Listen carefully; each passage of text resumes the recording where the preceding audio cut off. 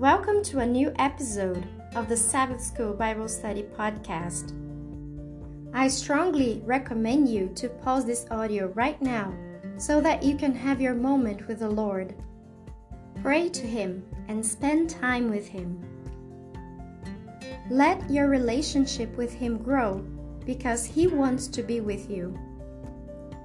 Philippians chapter 4 verses 6 and 7 read, "Do not be anxious about anything, but in every situation, by prayer and petition, with thanksgiving, present your requests to God, and the peace of God, which transcends all understanding, will guard your hearts and your minds in Christ Jesus."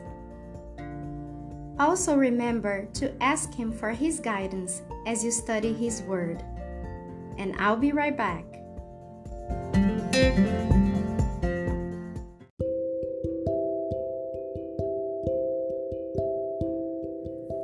Memory text. But Noah found grace in the eyes of the Lord. Genesis chapter 6, verse 8.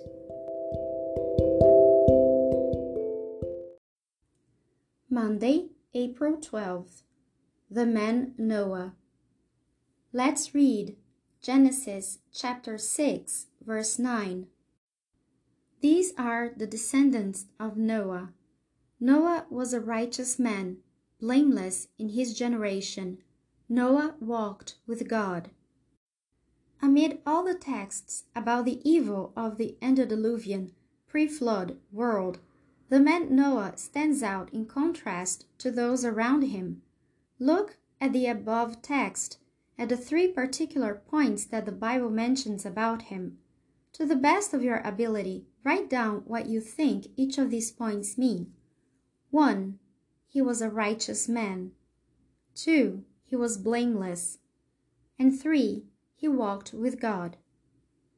There is no question Noah was someone who had a saving relationship with the Lord.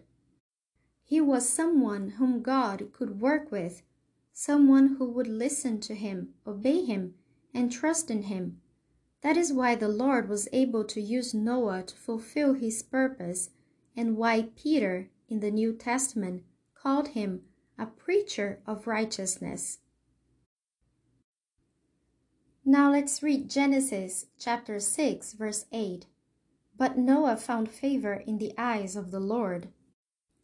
How does that text help us understand the relationship between Noah and the Lord? The word grace occurs here for the first time in Scripture and clearly has the same meaning as in the New Testament references, where the merciful, unmerited favor of God exercised toward undeserving sinners is described. Thus, we need to understand that however blameless and righteous Noah was, he was still a sinner who needed the unmerited favor of his God. In that sense, Noah is no different from any of us who seek earnestly to follow the Lord. Understanding that Noah needed God's grace, as do the rest of us, look at your own life and ask yourself this question: could it be said of me that I am like Noah, righteous, blameless, and that I walk with God?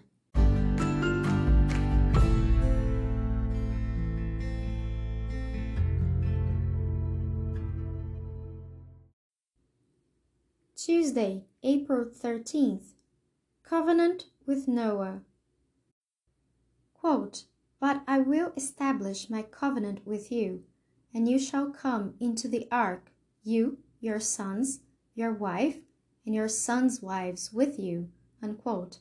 Genesis chapter 6, verse 18.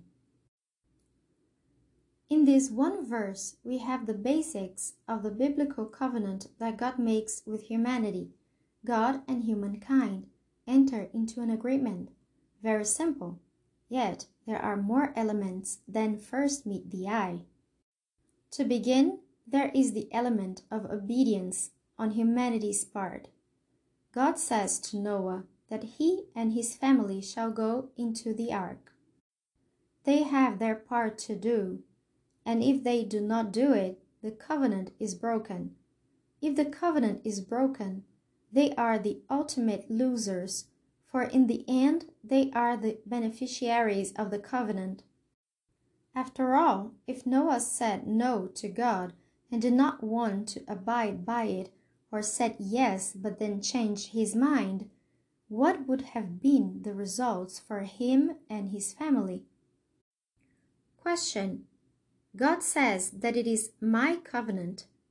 What does that tell us about the basic nature of the covenant? What difference would there be in our concept of the covenant if the Lord had called it our covenant? However unique this particular situation, we see here the basic God-human dynamic found in the covenant. By establishing my covenant with Noah, God here again displays his grace. He shows that he is willing to take the initiative in order to save human beings from the results of their sins. In short, this covenant must not be seen as some sort of union of equals in which each partner in the covenant is dependent upon the other. We could say that God benefits from the covenant, but only in a radically different sense from which humans do. He benefits in that those whom he loves will be given eternal life, no small satisfaction for the Lord. But that is not to say that he benefits in the same way we, on the receiving end of the same covenant, benefit. Try this analogy.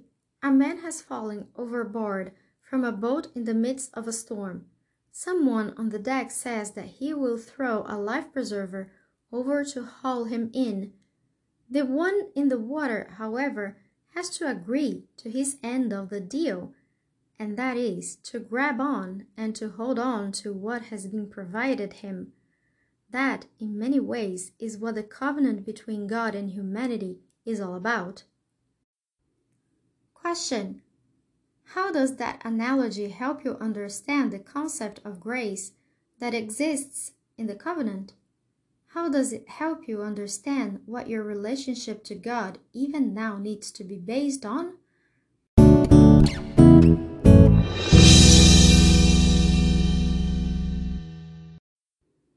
Additional reading, selected quotes from Ellen White. Adam and Eve, at their creation, had a knowledge of the law of God. They were acquainted with its claims upon them. Its precepts were written upon their hearts. When man fell by transgression, the law was not changed, but a remedial system was established to bring him back to obedience. The promise of a Savior was given, and sacrificial offerings pointing forward to the death of Christ as the great sin offering were established. Adam taught his descendants the law of God, and it was handed down from father to son through successive generations. But notwithstanding the gracious provision for man's redemption, there were few who accepted it and rendered obedience. By transgression, the world became so vile that it was necessary to cleanse it by the flood from its corruption. The law was preserved by Noah and his family, and Noah taught his descendants the 10 Commandments. Patriarchs and Prophets, page 363.